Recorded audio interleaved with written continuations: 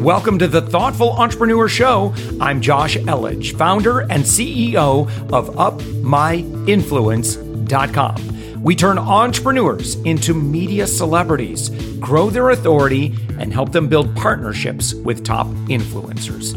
We believe that every person has a unique message that can positively impact the world. Stick around to the end of the show, where I'll reveal how you can be our next guest on one of the fastest growing daily inspiration podcasts on the planet in 15 to 20 minutes. Let's go. And with us right now, we've got Roman Sharf. Roman, you are the founder and CEO of LuxuryBazaar.com, a website that's doing pretty good business, and you've got an amazing story. Thank you so much for joining us. Thanks for having me, Josh. I appreciate it. So you are actually originally from the Soviet Union, and I could say Soviet Union, right? Because what's the timeline of your emigration? 1988, probably about 4 years before the Soviet Union broke apart as we see it today. Wow. And so you traveled to where, and what happened at that point? Well, we left as refugees, basically ran away from the Soviet regime, went to Austria. We spent almost a month in Austria with my family, then went on to Italy, spent a couple of months there until finally landing in Brooklyn, New York. My goodness. And so then, by the way, so you joined the U.S. Army then? Is that right? About 5 years later, yes. I was 13. Yeah, right. We're not at a 13-year-old. We have some, we want to get these kids through school, but yeah.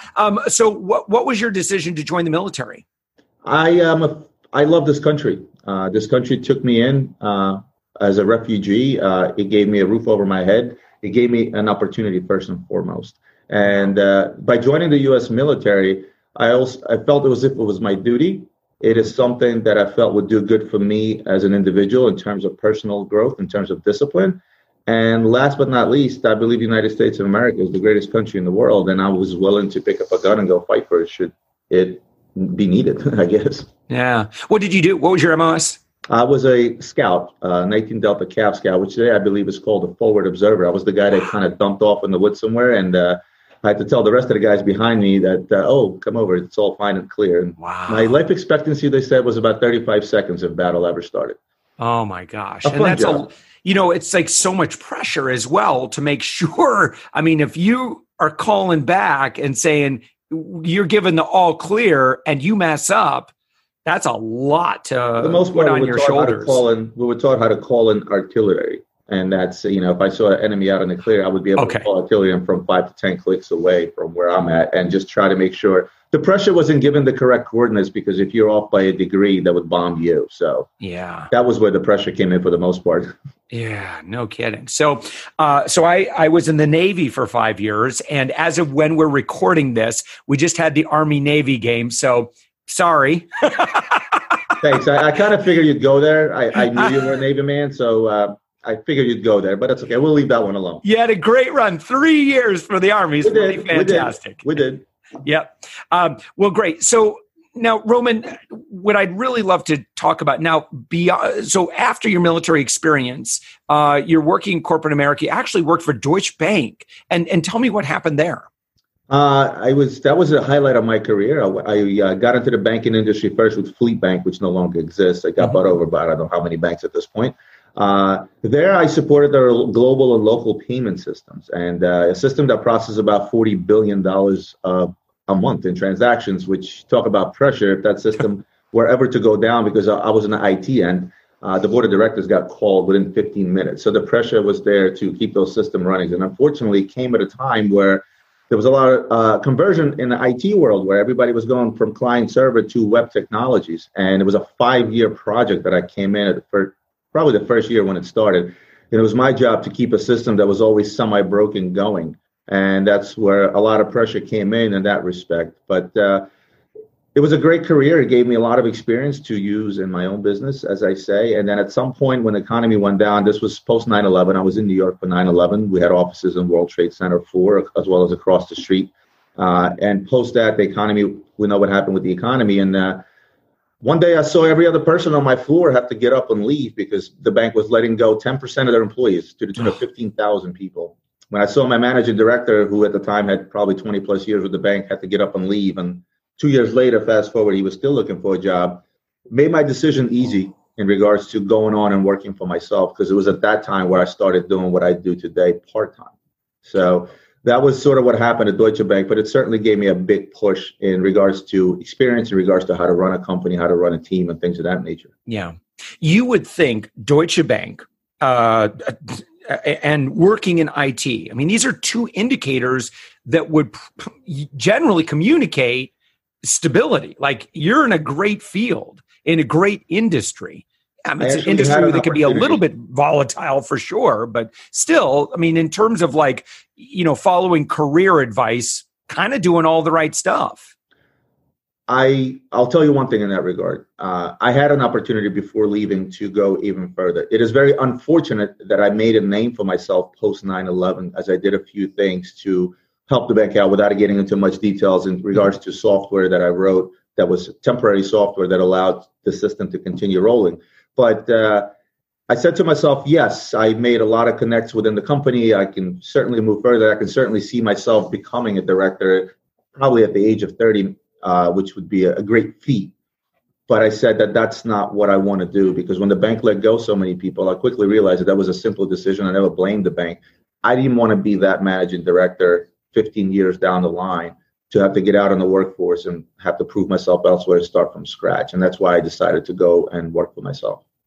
And so was there any question as to what that business would be, or how did you eventually settle in on what you've now created? Because I have an engineering and IT background, and e-commerce technologies were booming at the time. I got lucky in respect that at the time I had to make that decision, my business has already been running for almost 3 years part-time. And when I saw the income levels that was bringing versus what I was bringing in at the bank, I quickly realized that I am safe in terms of income, because at the time I was newly married. I just had a kid. I just bought a new house. It was a bit of a turmoil at the time, and a big decision at that, financially anyway. But as I said, I was lucky to have that business already running part-time. So it made my decision that much easier. And as far as watches and jewelry, I was always a watch nut. So for me to get into this industry and to be able to actually sell what I love or do what I love, I realized that I won't work a day in my life, as they say. Yeah. So how does someone start a business like Luxury Bazaar? To be, without giving up too many company secrets, I always tell my audience on YouTube specifically, they ask me that question all the time. If you want to start a business in selling watches or jewelry, anything or high-end goods, start with trade shows, because any business develops based on relationships. Unless you have the relationships, where in my business, it's pretty simple. It's where to buy and where to sell, or who to sell to, or who to buy from, right? So what better way to start those type of relationships by getting out into the field, as they say, get your foot into the door by going to a trade show. You want to sell watches? Go to a watch trade show. You want to sell jewelry? Go to a jewelry trade show. Google jewelry trade shows, watch trade shows. There's plenty of them out there. Get out there and meet people, and information is key. And that information is gathering things like pricing, particular vendors, what they're good at, what the merchants is all about. Because once you get your hands on the wholesale end of things, retail sort of flows along with it. Yeah. Are there any myths that you see, that you hear frequently about the high-end watch industry or jewelry industry, or maybe stuff you see in movies and TV and you're like, man, it is not like some of the shows that you see are actually certainly not what actually takes place in the watch industry, because entertainment is designed to do what entertainment is designed to do. Yeah. And that is to create drama, number one. In today's day and age of reality TV, what do people want? They want drama, right? Yeah. They want somebody to lose $100,000 watch. They want somebody to overpay $500,000 for something else. They need drama. And the numbers are exaggerated. The watches, the stuff that you see on TV today, if a number is thrown out of $100,000 on a watch, odds are that's a $50,000 watch, and it's done for entertainment purposes. Yeah. I will tell you one thing that people think is a myth in my industry. My industry till this day is still based on a handshake. If you took a camera and followed me up and down 47th Street, which is the Diamond District in New York City, which I'm sure people are familiar with, I will literally walk from 5th Avenue to 6th Avenue, stop by about 20 stores, and by the time I'm done, I'll have about $20 million in my bag worth of watches, and I will not sign a single piece of paper. And that is not a myth, because this business is based on reputation. Wow. It's based on who you know, and it's based on trust. It's all based on handshakes. And that is actually not a myth. People, when I tell people the story, they think I'm either lying or I'm crazy, but it's actually the truth. So there is a movie coming out with Adam Sandler that I think. Oh, yeah, I saw that preview. Yeah, right. Well, he's got, again, by the time this comes out, we'll see. But, he's got some, there's a lot of Oscar buzz about Uncut Gems. And so we'll see. But again, I would imagine, there's going to be a lot of dramatization. There will be a lot of dramatization. There's based on a preview that I saw on YouTube. There were already a couple of parts that I saw. I'm like, come on. I've been on 47. I'm not physically on 47th Street, but I'm also in the wholesale business. So 80% of my business is wholesale. So I sell to a lot of guys that are on 47th Street. And I'm fairly certain I'm going to laugh along some of the parts that are going to be in that movie. And I'm sure that some parts will be true. So when you started Luxury Bazaar, how would you describe the online retail or e-com world for high-end jewelry and watches? I'm going to use one word, and I'm going to call it Klondike. You have to remember at the time my website launched and eBay launched, you can literally throw anything on eBay at that point. And my business started with eBay originally for the first 2.5 years, and then I built a website. It was Klondike. It was because it was a numbers game. If you look at a platform like eBay that got 200 billion clicks a day, and it was only me and maybe 10 of the guys that said, you know what, I'm going to put $10,000 watches on eBay, and everybody and their mother said, you're nuts. Who the hell is going to buy these expensive watches online? We fast forward to today, people are buying houses and cars and all kinds of expensive goods online today, and it seems to be the norm. But back then, I spent 90% of my time trying to convince my client that I'm not a fraud and they'll actually get a $10,000 item in the mail should they send me a check or a wire. So it was Klondike. And then slowly but surely, as competition built up, it became less and less of a Klondike. And Economics 101 tell you have regular profit and irregular profit, right? You make your regular profit when you're new, when there's no competition. And that's what happened for the first couple of years that sort of allowed me to give the boost to become the company I am today. How do you get in front of your ideal client? So someone like myself, I've never owned high-end jewelry or watches. I'm not opposed to it. I've just not really been in that world. But yet I do pretty well in business. So there's a subset, there's a certain avatar that you're after. And what do you know about that avatar that allows you to get in front of them? It's actually in reverse. If you can follow me here, it's not about getting in front of a specific client. It's getting yourself in front of an audience, and it's sort of goes back to the same thing I said in the wholesale end of things, where it becomes a handshake thing, a trust thing. And with us, it's a question of putting yourself out there for X amount of years, and this is the biggest plus that we have because we've been around for 17 plus years at this point. And once you put yourself out there with your website, being on every single platform that exists out there, we sell across probably 14 different platforms. Most of them do carry our name. And once you stay in your client's face often enough, and this is more of a marketing technique, and you show yourself as a trusted individual, much like you do in a wholesale business, that client will then come to you. Of course, in today's day and age, it's about the 3 C's. A smart man once said that today and age, you have to have the 3 C's, which is creative, content, consistently. Any idea who said that? No, I did. So the 3 C's, creative content today translates into video. It creates into the fact that I opened up a YouTube channel a year ago to get in front of my client, to make them feel warm and fuzzy inside. The fact that we did an office tour to show people, hey, this is where your product is coming from. These are real people. These are my shipping guys. This is my QA guys. This is my sales team, and so on and so forth. And consistently is the fact that content has to be out there day in and day out via social media. And the media today is indeed social media. So your Instagrams, your Facebook, your YouTube channels, that's everything that sort of builds on top of the trust of being around for 70 years and physically showing to people, hey, this is who we are. This is who you're buying from. And at the end of the day, selling yourself. Roman, many people, when, let's say they're a jeweler and they say, well, I'm going to get out on the YouTube. And so what they do is they start producing videos where they're doing nothing but just like selling merchandise, and there's no personality behind it. There's no story behind it. There's no humanity behind it. There's no authenticity. It's just like every video is a sales pitch. And And I don't know that, I don't think that's really what audiences are after. I mean, unless they're legitimately like shopping and they really like they're right in that transactional mode. Two things. You took a different approach. There's two things. When my CMO approached me last year and said, you got to get on YouTube and you got to start talking about these watches because you're a walking encyclopedia, you know everything there is to know about watches. I told him the following. I said, I will do this. I was hesitant and really due to time constraints because this takes away about 5 to 6 hours a week of my time.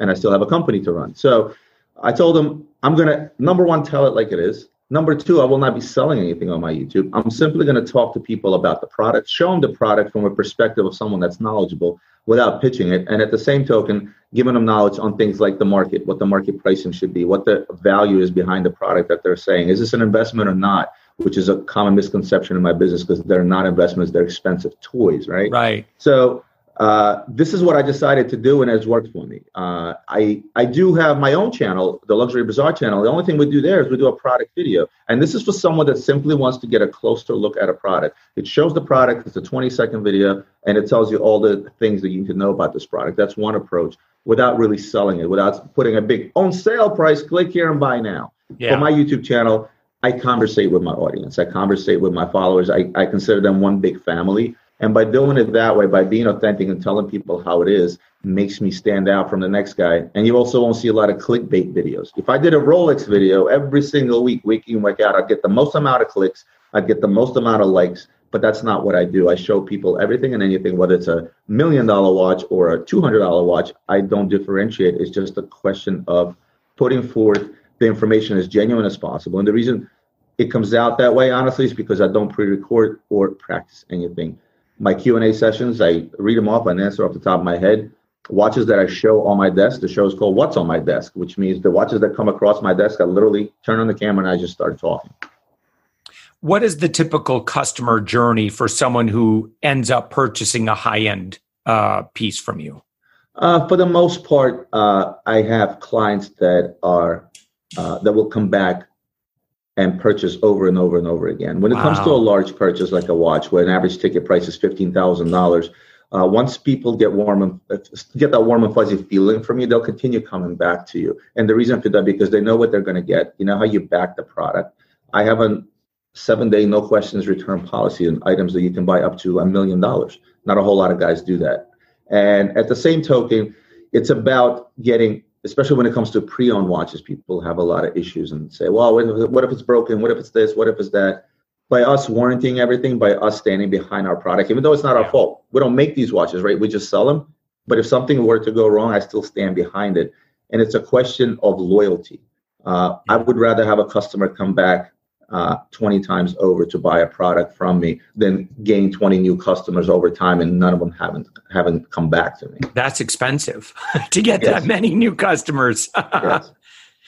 So in terms of operation, then what does it take to fulfill the kind of volume that you're doing and the level of client care? I don't know if someone's purchasing, say, a $65,000 watch, is that just something that you go ahead and send that through the mail, or how does that work? It actually, believe it or not, it does get sent through the mail. We ship up to 1,500 boxes a day out of here. I have a huge shipping department. I have a QA department. I have a receiving department, returns, and I have people dedicated to do all those wonderful tasks. But at the end of the day, it ends up being a FedEx package that goes out overnight. Obviously, I'm not going to get into what my insurance costs are a year.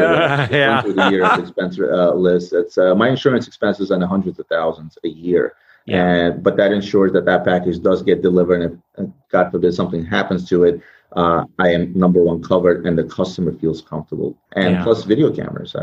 The minute a package gets packed up downstairs in the shipping department, there's a video of it coming out of my bank vault onto the shipping table, wrapped up and out to the FedEx truck. So if anybody out there decides to claim, oh, they shipped me a brick in a box, not that it has ever happened, but I certainly have video to back me up as well. So Roman, you do a lot of your behind the scenes on your YouTube channel. And I should point out, so what you want to do is for the person who's listening to us, just go on YouTube and search Roman Sharf. And that's ROMAN. And then Sharf is SHARF. Did I get that right? Yes, thank you. Yeah, yeah. And so you share a lot of like a day in the life. I mean, which I think is just so fascinating. If people fall in love with this, it's like, it's like, that's why you have built up such a huge following is it's, you've designed your own reality show that people really build this relationship with you.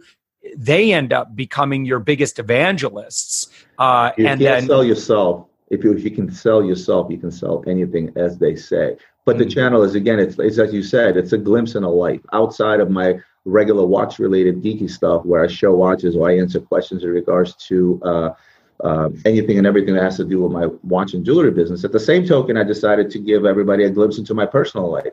And it took a while because you're putting yourself out there raw and uncut. So when I celebrated my buddy's 40th birthday party, we were in Mexico, and I downed about 40 shots of tequila a day, and I put all that on camera. You put yourself out there. Hey, this is who I am. I'm not the guy who's going to pretend to be anybody who I am not. I wear a white T-shirt on my videos. I don't wear a suit and a tie, nor do I use white gloves when I look at my watches and I handle them. And because that's not who I am. And by showing myself, my wife, my family life, as well as my friends and everything else that comes in between, along with sneak peeks into these trade shows. Not a whole lot of guys have access to look at a Hong Kong trade show, which I attend 3 times a year and display on. Not a lot of guys get access to look at $5 million watches at the same time. And this is what I try to show a sneak peek of. And again, keep it in mind that this is not a reality show, as you said, that's often also scripted, but this is the reality. Right. That's what I try to do. And audiences can sense that. Audiences, you can't fool them for very long.